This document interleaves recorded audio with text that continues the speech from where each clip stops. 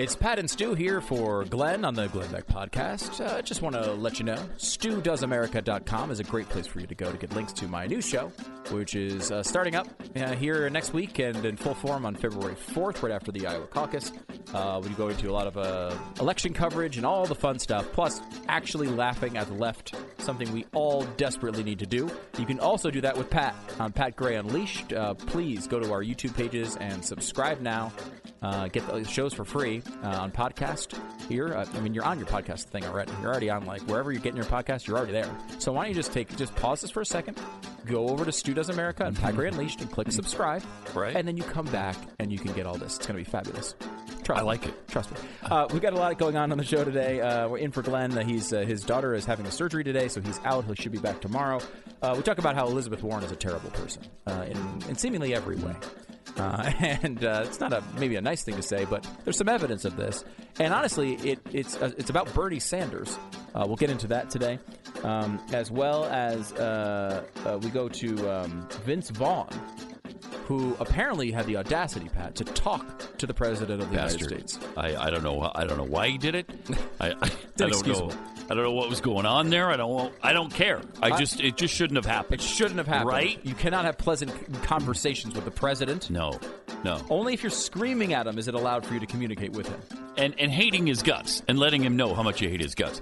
And we also talk about John Kerry during the podcast and get into his fungible contributions to Iran, and some of that money might have gone to nefarious places. We don't know. I'm sure some of it. Of course. I mean, whatever.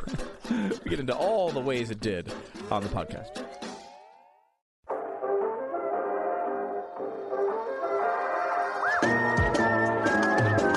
You're listening to the best of the Glenn Beck program. They had the national championship, the college national championship last night, which, as everybody knew, was going to happen. It was won by LSU. Mm-hmm. Did seem pretty clear, although it was a little bit in doubt in the first half. A little bit. Mm-hmm. And they got somewhat close in the third quarter, too. But in the end, it was 42-25 LSU over Clemson, which I think is a little bit of a refreshing change. Clemson, Alabama, Alabama, Clemson, Clemson, Alabama, Alabama, Clemson. A little different last night. A little bit different. It still had Clemson, which I'm a little tired of. I'm almost as tired of Clemson as I am Alabama. I'm just about there. I'm not quite there, but it was. I mean, that LSU team is one of the greatest college teams of all time. I think so. They're really good. Set all sorts of records, undefeated. Pretty much blew everybody out. It's a remarkable story.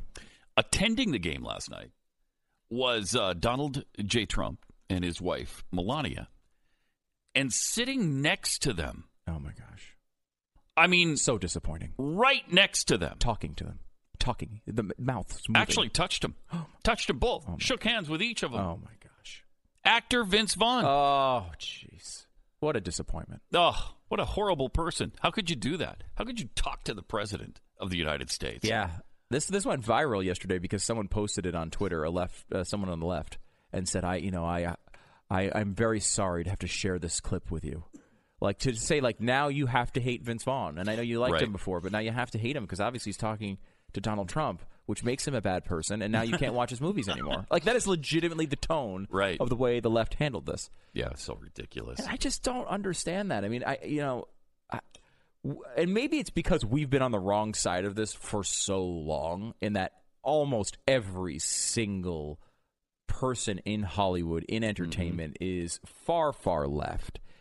And they all go perform for Democratic candidates. They all have their music used by Democratic candidates. They all show up at Barack Obama's White House. They all come out in ads for socialized medicine and rich people are evil despite the fact that they are them, and guns, you shouldn't have them, you're not responsible enough, and you shouldn't drive that SUV, you're a bad person, let me get my motorcade. Killing babies is not a problem. Yeah. In fact, it's desirable. It's desirable, and if you don't allow people to kill babies, then you're a terrible person.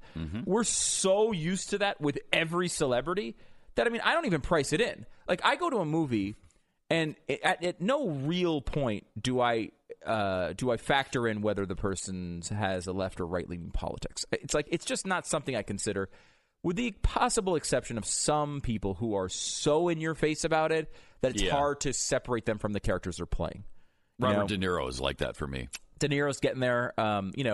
Martin Sheen, Alec Baldwin, Barbara Streisand. Jim Carrey has gotten to that point for me. Yeah, and so there's a certain level of activism that gets so in your face, it's just tiring, and you no longer see the person as the person they're playing. You only see them as some left-wing activist that's in your face trying to give you a message. Right. And that's a different line than the average celebrity who certainly votes, probably 95% of them vote Democrat, but at least you can kind of brush it off. With the left is not used to that arrangement. No. If you come out and you publicly are not, and there's no indication, by the way, that Vince Vaughn was supporting Donald Trump. He was just speaking to the man. Right. Just speaking to the man in a friendly fashion. Now, he probably does support Donald Trump, as we know, but I don't know that a lot of people put him in that category. Yeah, I mean, that he might lean Republican or it was libertarian. Surprising. I remember when I heard it, it was surprising. Mm-hmm. But Vince Vaughn is really more of a Rand Paul type of guy than a Donald Trump guy. Now, I don't know, maybe I haven't heard much about his politics recently. But if it came to Trump or Hillary or Trump he or would Biden, right. I think he's going Trump. Given the choice, he's going to lean Republican. Yeah. Though he's not exactly the same brand of Republican that you'd necessarily associate with Donald Trump. I mean, he is much more of a libertarian-leaning guy.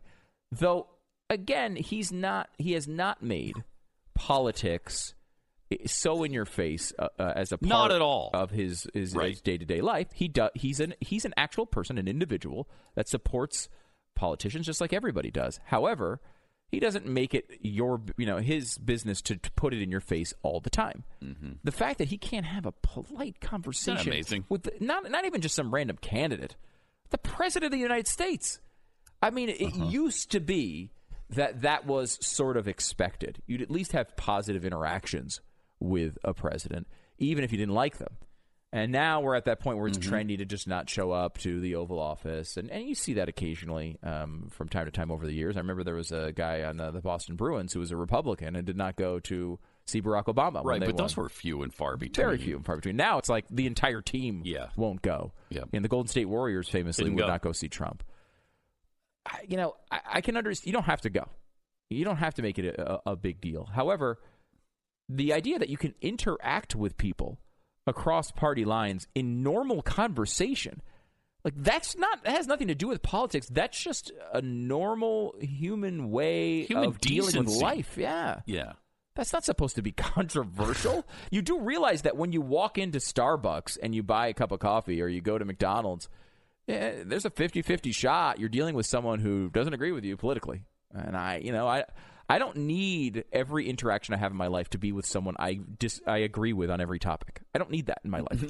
Nor do I want it, to be honest. And I don't, honestly, more than that, I don't want to even know. I don't want to know. I don't care what you believe.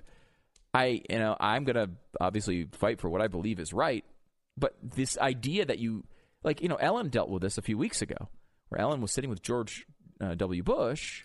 And they're friends. Are they friendly? They're friendly, right? I mean, I'm sure they're not hanging out every day, but they can't even interact in a positive way.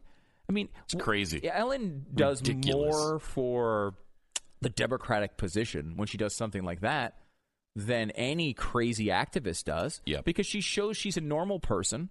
She shows that she is willing to talk to someone she disagrees with, and that makes Republicans, conservatives like her more. Yeah. It absolutely. means maybe they're going to be more interested in when she does make a point about liberal politics on her show, maybe more conservatives might listen to it and consider it. They might not like it. They might not agree, but at least it'll be part of the conversation. And with Vince Vaughn last night, it's not like he was at a fundraiser with Trump right. or for Trump or for the Republican Party. He's at the national championship football game. Yeah. And Trump happens to be sitting next to him. I mean, it's not like he went there specifically to see Donald Trump or support Donald Trump. And the fact that, he was pictured talking with him, and I guess you're not supposed to even acknowledge he's alive. Yeah. It's gotten so ridiculous in this country. Where does that end? It can't end in a good place.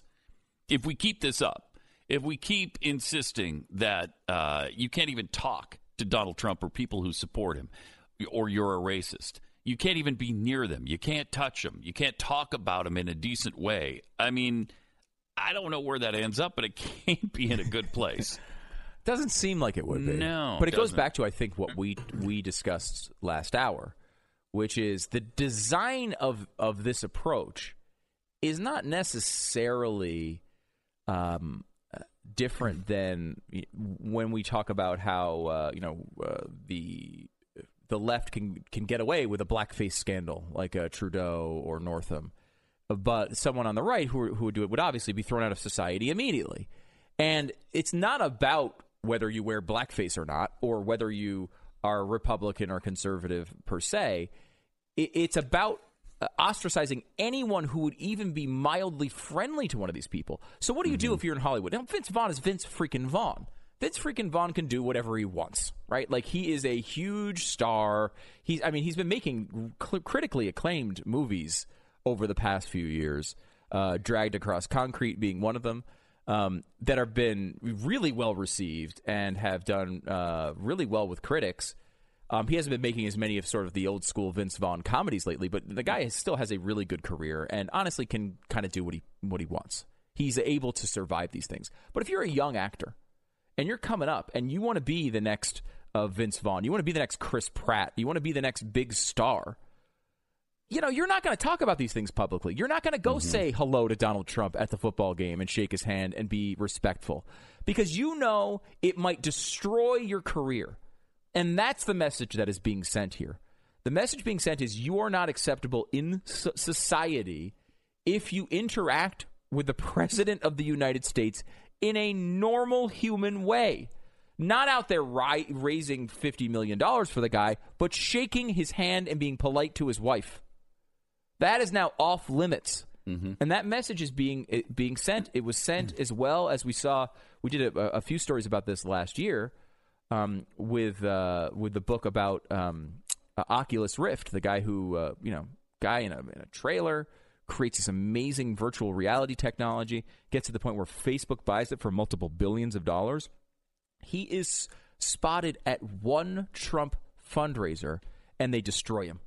They fire him. He gets thrown out of the. He has to release a statement lying about the candidate he voted for. I mean, all of these crazy things happened. It was in Blake Harris's book.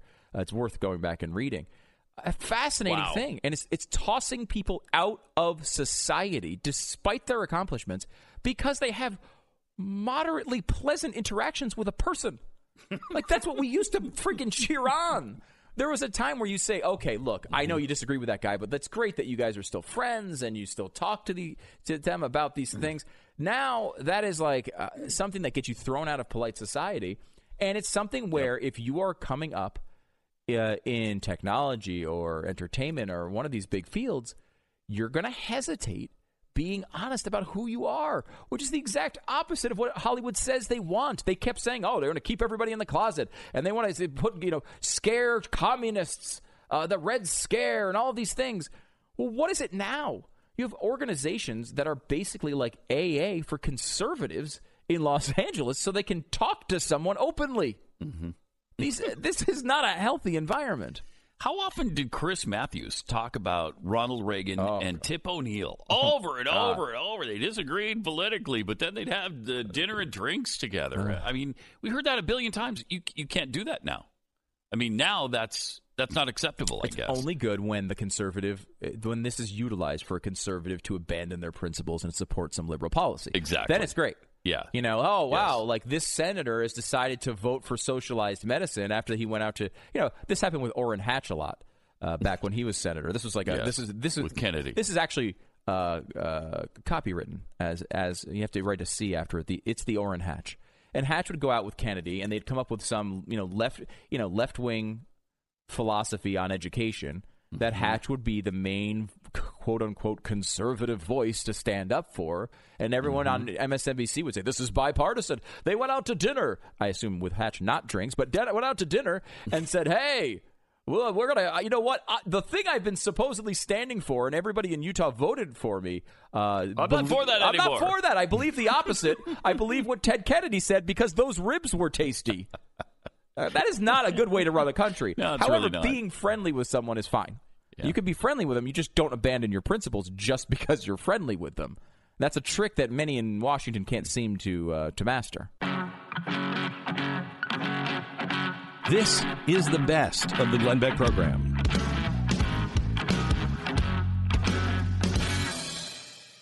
Big debate tonight featuring the 6 candidates who qualified for the debate tonight. Not all 6 have really equal shot at winning this nomination. Some, in fact, might as well just get out of it now and stop wasting money. I mean, there's Amy Klobuchar. I'm a little surprised she's still in this thing. Although, was she at 15% in Iowa? No, I've seen her at 8 and 10% here and there.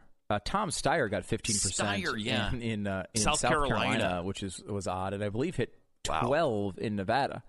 And I was in Nevada over Christmas break, and everywhere. I mean, Tom Steyer's face is everywhere. He's buying every billboard. It's like it's either massage parlor, naked ladies, Tom Steyer, and I associate the two because of the sexiness of Tom Steyer. Oh yeah, it's just hard to super sexy. Just the overflowing sexiness, the utter sexuality of a Tom Steyer. It's almost difficult to ignore. Yeah, but he's everywhere there, and it's funny to see this because Steyer is trying something really that's never quite been done, which is dump money as a billionaire into early states and take yourself from no one knows who you are to absolute, just you blanket a state and then try to build yourself into a personality that people will vote for.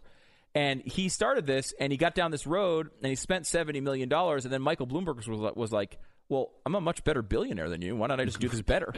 So now Bloomberg has spent, it looks like by the time Super Tuesday rolls around, Michael Bloomberg will have spent $250 million of his own money on ads. Wow. You saw them in the national championship game probably last night. Several. Yeah. It could be more than this. It could be almost $500 million. And all on Super Tuesday states, which is really fascinating because he is running in states essentially unopposed. These Super Tuesday states, none of the candidates they're all focusing on the early states. So he's just like, let's wait. Yeah. So he's blanketing, and he is rising in the polls, and he's doing, he's been hitting 8%, 10% in some of these early polls in these states, and he's up to 5 or 6% nationally. So he's kind of doing the Rudy Giuliani trick, whenever that was. Was it 2012 or 2008? 8, I believe, yes. Where he waited till Florida, but he didn't spend all the money that Bloomberg is spending right now. No. I mean, that's the that key. was his big mistake. By the time it got to Florida and he was waiting for everybody, it was over. He was done. Yeah. Nobody cared about him. And because of that, he has such a unique path.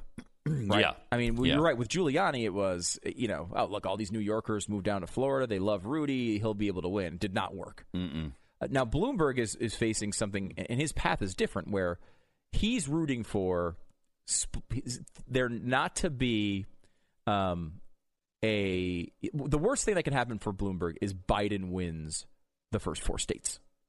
Because if Biden is there and he's the obvious front runner, Bloomberg's toast. However, if two other things happen, he's got an argument. One being there's a big split. Buttigieg wins. Let's say Buttigieg wins Iowa. Sanders wins New Hampshire. Warren wins Nevada, and Biden wins South Carolina. All 4 of those are very possible. Very possible. Now, the dynamics change. If Buttigieg wins Iowa, does he win also New Hampshire? I mean, there's a good argument to be made that momentum will help him. But if those 4 split up, then Bloomberg comes in essentially as the guy to say, look, this is a mess. I'm going to win these other states and insert myself into this conversation. The other one is a dominant performance by one of the liberals. So let's say Sanders wins Iowa, then Sanders goes back-to-back and wins New Hampshire, which if he wins Iowa, he's got a really good chance of winning New Hampshire. And that's possible, too. Yeah, he wins those 2, which, by the way, he's leading in many polls in both of those states. If he wins those 2 in a row, very good chance he wins Nevada as well. So he goes 3 for 3. No candidate has ever won the first 3 states and then lost. The last one who did this was Al Gore. Al Gore in 2000 won the first 3 states, and when he won the first 3 states as a non-incumbent, he went on to win every primary. Now, obviously, someone like Barack Obama, who was already president, it's a different story. But when you have a non-incumbent, it's not as easy to do this. So if Sanders wins the first 3 states, good chance he also wins South Carolina. Who knows? Biden could be destroyed by that point. Then you have to ask the Democratic Party, do you really want Bernie freaking Sanders to be your nominee? Because if you want an avowed socialist as your nominee, you can have him. He's way ahead. But you know who else is there? Michael Bloomberg with his $1 billion. And you're not going to have to worry about fundraising. You're not going to have to worry about any of that stuff. He's going to pay for all of it himself. And, you might not like Bloomberg, but you know what? He's super liberal on guns. He's super liberal on climate change. He's super liberal on almost everything, with the exception of some business issues. Can you deal with that so you don't get Bernie Sanders? But is he universal health care as well? I don't know if I've heard his health care plan. That's a good I think he is. I don't think he's Medicare for all, though. He's not like full-fledged Medicare for all. He's a more Buttigieg approach, Medicare for those who want it, as they say. In other words, the public option. So you could still keep, supposedly, like they lied to us before, if you like your health care, you can keep your health care. Until we take it away. Yeah. That's the full sentence that got muddled a little bit behind the applause. It was always behind the scenes. Yeah, I believe that's where he is. We can confirm that 100% to make sure. But he's not. Look, Bloomberg is running overtly as a supposed moderate, which is hilarious when you see him. No, he's not moderate. He is as extreme as anybody, probably, in all honesty, more extreme than Bernie Sanders on guns. That is. Oh, no, probably about it. Bernie actually supported the Second Amendment. He had his time. I mean, he's from Vermont, and he had his time where he was like, maybe people in rural communities. Now, he denies a lot of that now, and he's distanced himself. He was just asked about confiscation. He said absolutely not. Yeah, he's not constitutional. That's crazy because, Bloomberg is there. Yes. Bloomberg, with the exception of his security personnel, does not want anyone to have a gun. Right. Now, his security personnel, totally different story. And he'll certainly use guns to come in to make sure that your SUV is not operating on gasoline. That's coming in a future Bloomberg administration for sure. I think that there is an argument there for Bloomberg. Steyer is a tougher case. I mean, Steyer would have to somehow win a couple of these early states and then become the only liberal standing. So if you look at this as a situation where, let's say Biden is doing very well, there's no liberals left. Biden is cruising, and Steyer can win a couple states. Maybe Steyer can make the argument, look, I've got a lot of money. I can fund this thing myself. Stick with me. I don't think there's a real Steyer argument, though. I mean, the Steyer thing, he's so bad as a candidate. He's so boring. It's just hard to imagine him catching fire. Well, Bloomberg is at least a character. I think he's a jerk in every way known. He wants to take away my freaking soda and my straws, and I cannot think of anything more offensive to my soul than going after my soda. He even tried to take away your salt in New York. Yep. And he did take away our walking spaces. I know that. Oh, he closed off all kinds of streets where you can't drive anymore. And actually made them walking spaces, made them plazas. Yeah. I mean, it just made things tougher to get around and navigate. One of the big things he tried to do in New York, too, was to have this big commuter tax where you'd pay huge amounts of money to drive into the city. As you remember, Pat, of course, you were driving in the city every day. It was already really freaking expensive to park your car and paying tolls. He wanted to make that much, much higher. Think of what he would do to the national capital. I mean, as a president, think of the things he would push through there. That would be, D.C. would be even more of a mess than it is. He's totally fine with controlling your life, with telling you what you can and can't do, what you can and can't eat, what you can and can't have, because he knows better than you. Yep. He honestly believes he knows better than you, that there are people, and he's one of them, who are just way smarter than you are, and they know how you should live your lives. Yeah, and that's what he believes. Yeah, it's interesting, especially if you've been listening to this show for a long time and listening to Glenn talk about early 20th century progressivism and Woodrow Wilson and how that all developed. And if you listen to this show for more than 5 minutes, how could you have missed it? I mean, is there been a 5-minute period on this program where Glenn has not mentioned Woodrow Wilson? 5 consecutive minutes. Without Woodrow Wilson. No, there has not. There's not been in the history of the show. Right. But if you know that, there's 2 candidates I think personify that Woodrow Wilson philosophy better than anyone else. Elizabeth Warren is one of them, and Michael Bloomberg is the other. People who absolutely believe they know better than you how to live your life. Now, of course, there's elements in every single one of these candidates of this philosophy. But even Bloomberg is maybe the most pure example because, all the way down to running massive campaigns to take away larger soda cups so he can manipulate the amount of calories that you're eating. Getting rid of straws, getting rid of, as you point out, he wanted to get rid of table salt. Think of this. He wanted to ban salt from your restaurant experience. There was another thing he was talking about recently where he wanted the poor to stay poor or pay higher taxes. Yeah. So that they didn't have enough money to hurt themselves with. Right. They would buy, because if they have too much money, they'll go out to eat. They're going to go buy bad things and put into their body. Yep. So then they can't buy drugs. They can't buy alcohol. Incredible. Oh, and that is progressivism in a nutshell, right there. It's the other side of the coin from a Warren who wouldn't say something like that, but still thinks it. Yeah. A lot of her policies lead to the same exact things, and it's one of the reasons, conveniently, Medicare for All will raise taxes on the poor and the middle class. Bernie admits it. Warren doesn't quite admit it, but it's obviously true, and she even gets beat up by the left on her denial of these claims. But it's going to be interesting. 538.com released their model of the entire primary. People like to beat up on polls, but you look at the accuracy of the poll. The national election, they projected it almost exactly as far as the popular vote was, which is what they were projecting. Some of the states they missed on, and a lot of these forecasters did miss on that. But the idea that polls are worthless is largely a myth. Polls got about 46 states right. The popular vote, they got it right. Donald Trump's surprised in certain areas to a point of all reporting shows that even their internal polling showed that they were not going to win some of those races, and they did. So it's not always perfect, but it does give you a good idea. This is really imperfect, though, because the polling in primaries and caucuses is much less reliable than general election polling. It's harder to do, especially a caucus. What goes on in Iowa where everyone's in a room trying to convince each other is such a different process. It's really hard to do that.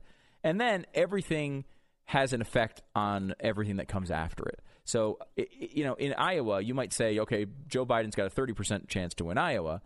Well, if he wins Iowa, his chances might go from 20% in New Hampshire to 40% in New Hampshire. Whatever happens in Iowa is going to affect all these other races. So to try to project all of these things in a row is basically an impossible task. And you should know going in that these things can't be perfect, but it is an interesting effort. They say Joe Biden has a 38% chance right now to win the majority of delegates for the Democrats. And 38% chance of winning is obviously he's the favorite by a pretty wide margin. On the other hand, there's a 62% chance he doesn't win. So there's a much better chance that he does not win the majority of delegates than he does, which is a way that you have to kind of think about this. This is a race that's really up in the air. Sanders 23%, Warren 13% chance of winning the majority of delegates, Buttigieg 10%. All others, with the exception of all others, is about 1% chance of people like Bloomberg and down the Klobuchar. The one that's really interesting though is they say there's a 15% chance no one wins the majority of delegates, which means you're probably going to have a contested convention. Yeah, a 15% chance they project right now, which is significant. Yeah. This is the best of the Glenn Beck program.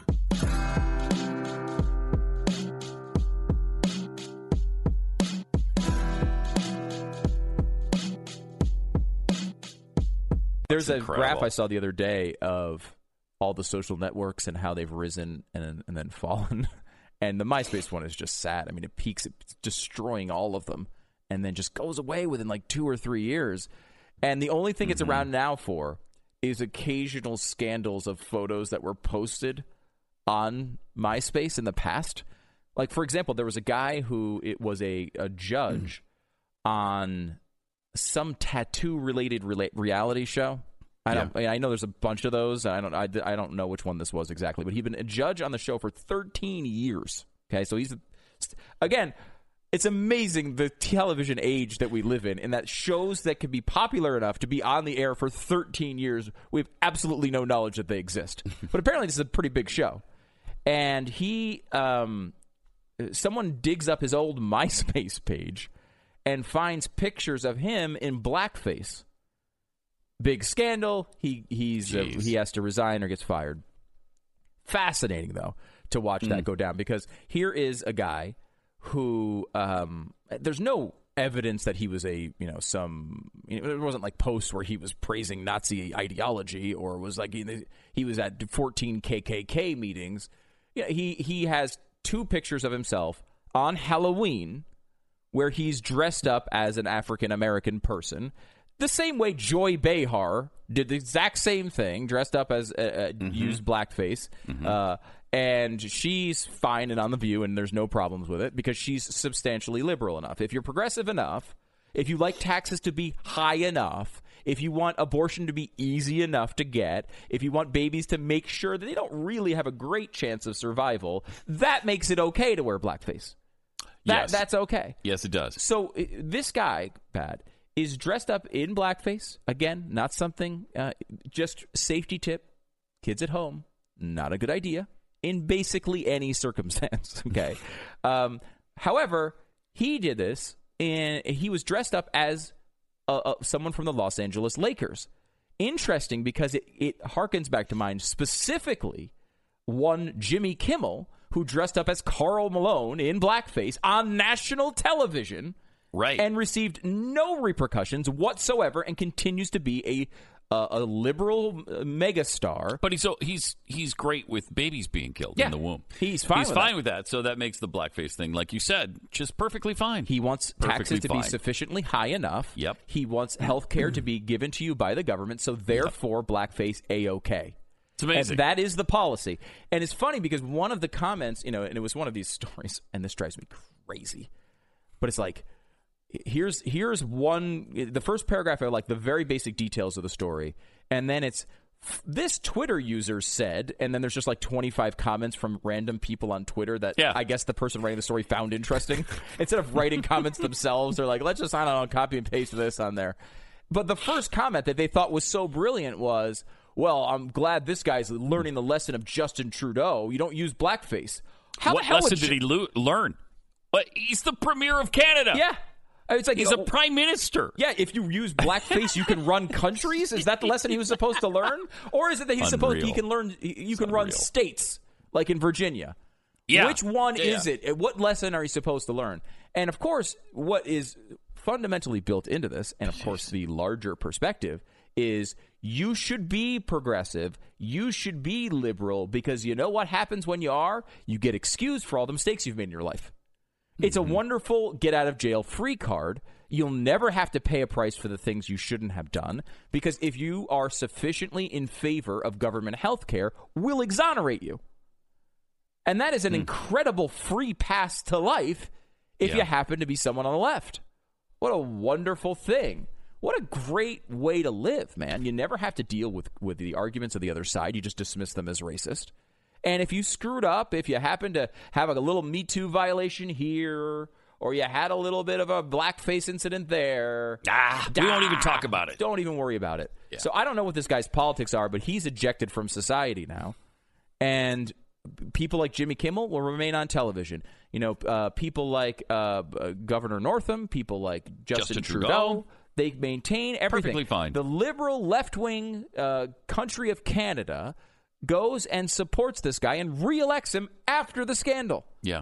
Do you think Donald Trump survives a blackface scandal in 2020? No. I'm going to go with no. No, he does not. I'm going to go with no. That's for sure. And, you'd think in today's day and age, because, for example, Sarah Silverman, who is pretty left and has had minor repercussions from her own blackface scandal, she did blackface on television. Why? To parody and mock and demean racists. That shouldn't be looked at as the same thing as Justin Trudeau, who just thinks it's A-OK and funny to go out and dress up as someone just for the laughs. Those things should be treated differently. We've just treated them the opposite way. The repercussions have gone to the person who was against racism, and Justin Trudeau skates through okay. It doesn't. I mean, it is a fascinating world to navigate, Pat, because you can't find the end. There's no way to know who gets cleared, who gets prosecuted, whose life gets ruined, and whose life, gets promoted. And a lot of times it's politics, but not always.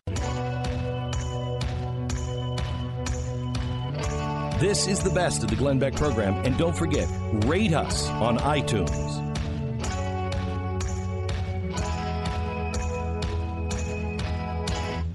Somebody actually asked John Kerry about the payment that the Obama administration made to Iran.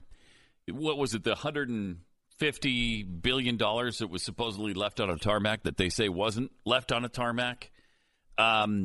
But he was asked about that situation, and here's what he had to say. I think that some of it will end up in the hands of the IRGC or of other entities, some of which are labeled terrorist. To some degree, I'm not going to sit here and tell you that every component of that can be prevented. Why, though, did you think that was a risk worth taking if you knew the possibility of what would happen with that money? Good question. Well, what I was really saying, I think, first of all, Margaret, you are an expert at this. You were there. You know that the president's tweet is a lie. And the president tweeted this morning because I am coming on the show, and he knew you'd ask me the question, or he'd push you in a place where you did ask the question. You and the media, I think, need to call a lie a lie. Well, what I'm saying, Margaret, is that what I'm saying is I'm trying to avoid the actual direct question that you asked me about why we took the chance that this could end up with the IRGC. And the answer to that is that I'm going to talk around what you've just asked me and really put the blame on you for reading the president's tweet.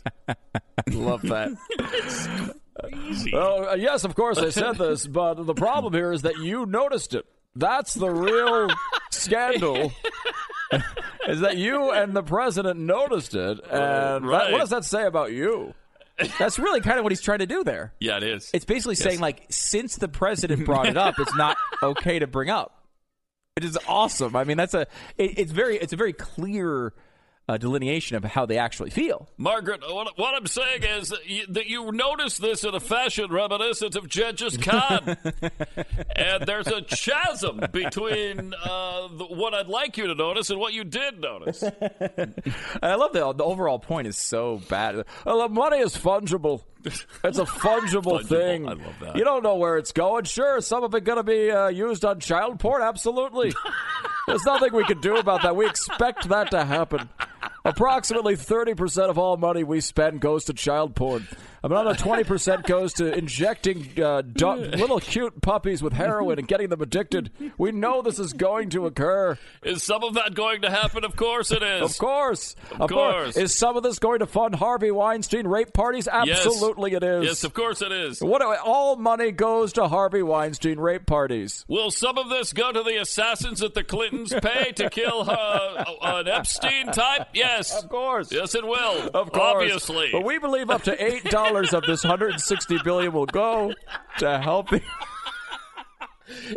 Iranian feed people. the Iranian people. And we know that it's worth it. People in need. I mean, if we could just supply one cheesesteak or one hot dog, if we can get one bratwurst to the Iranian people, it's all worth it.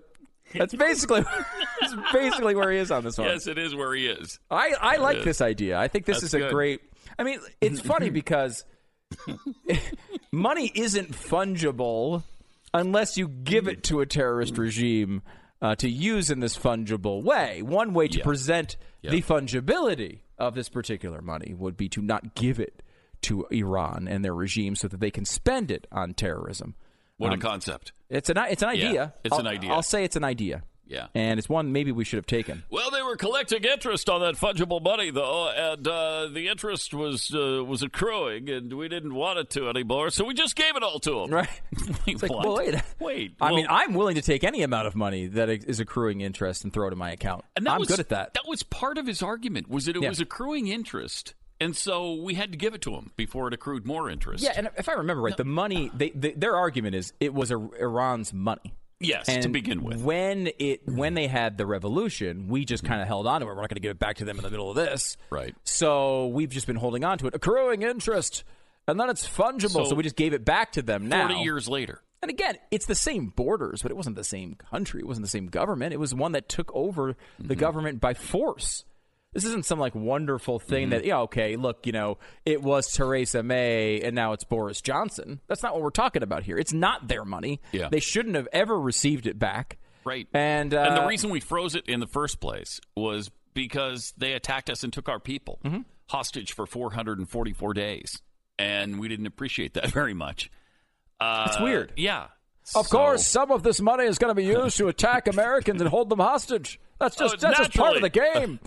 That's what happens when you spend money. Much of it will go to ending the lives of Americans, and that's just a risk we just thought it was worth taking. Will they buy intercontinental ballistic missiles from the Soviets with it? Yes, they will. Are they building a Death Star with this money? Of course they are. Of course they are.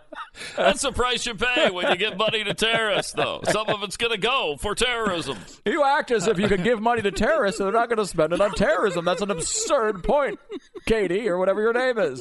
I believe it was Margaret. Margaret. I believe it was Margaret. Margaret. I thought it's either Margaret or Katie. All Margaret or Katie's host shows on Sunday mornings.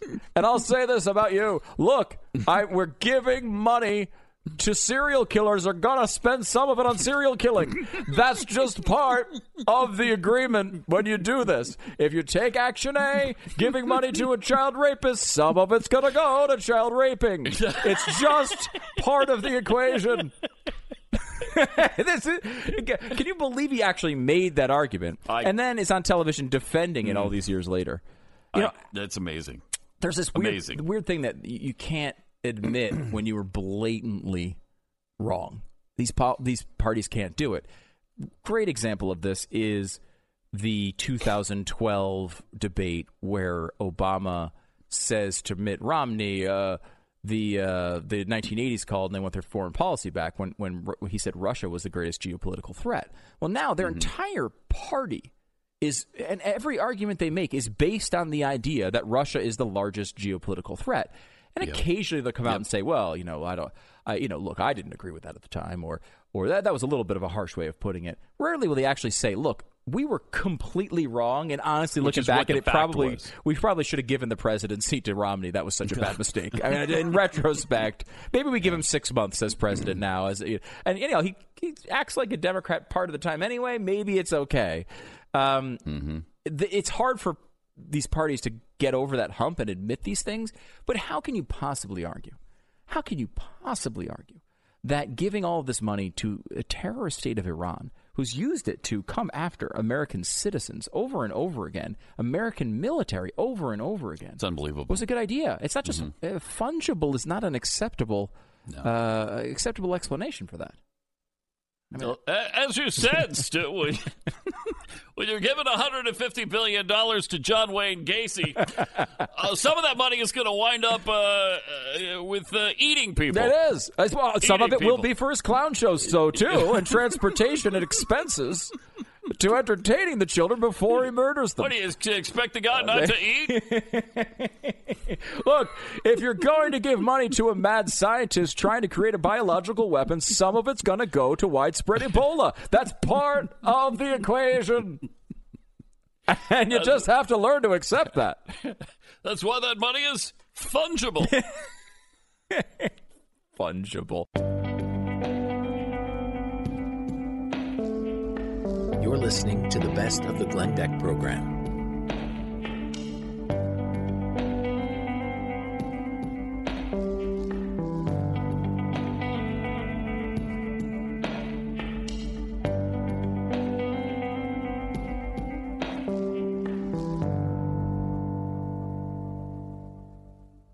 We're so used to this where our lives are spent justifying things that are completely rational, but the left pretends not to understand, right? Like you make a joke and they pretend to think you meant something horrible and serious about it, so you have to defend yourself. Where they are the exact opposite.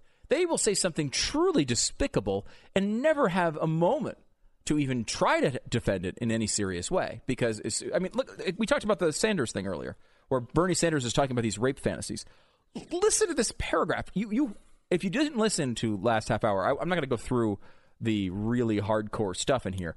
But, he's talking about basically the worst things you can say about a woman or a man. And what she fantasizes about. And also that they are subservient. They have a deeply entrenched view of being subservient to men.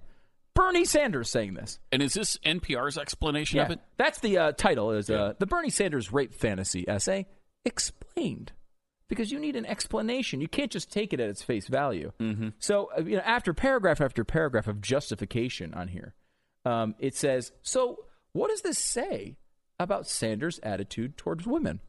Good question. It's a great question. Mm-hmm. Seems to say that he believes they want to be raped. Yes.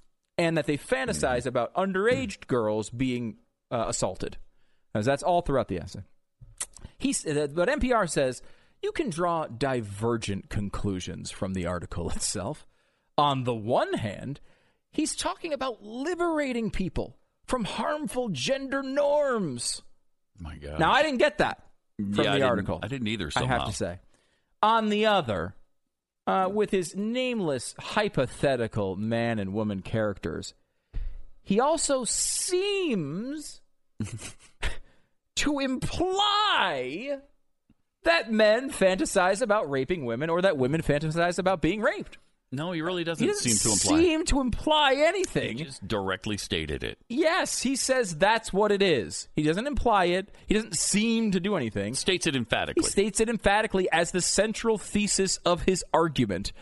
An argument that led him to the potential Democratic nomination for President of the United States. It's unbelievable. So there is some evidence to Elizabeth Warren's point of sexism here. There's a little bit of a backup to that from long ago.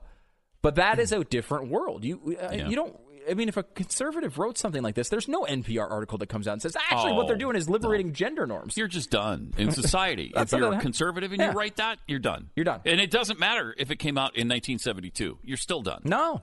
It legitimately doesn't matter. Even if you could deny it was you and it wouldn't matter. No, that's right. It's just a totally different world, and it's got to be a lot of fun, at least for a little while, until you feel like you've let down all of humanity in some dark moment. It's got to be fun.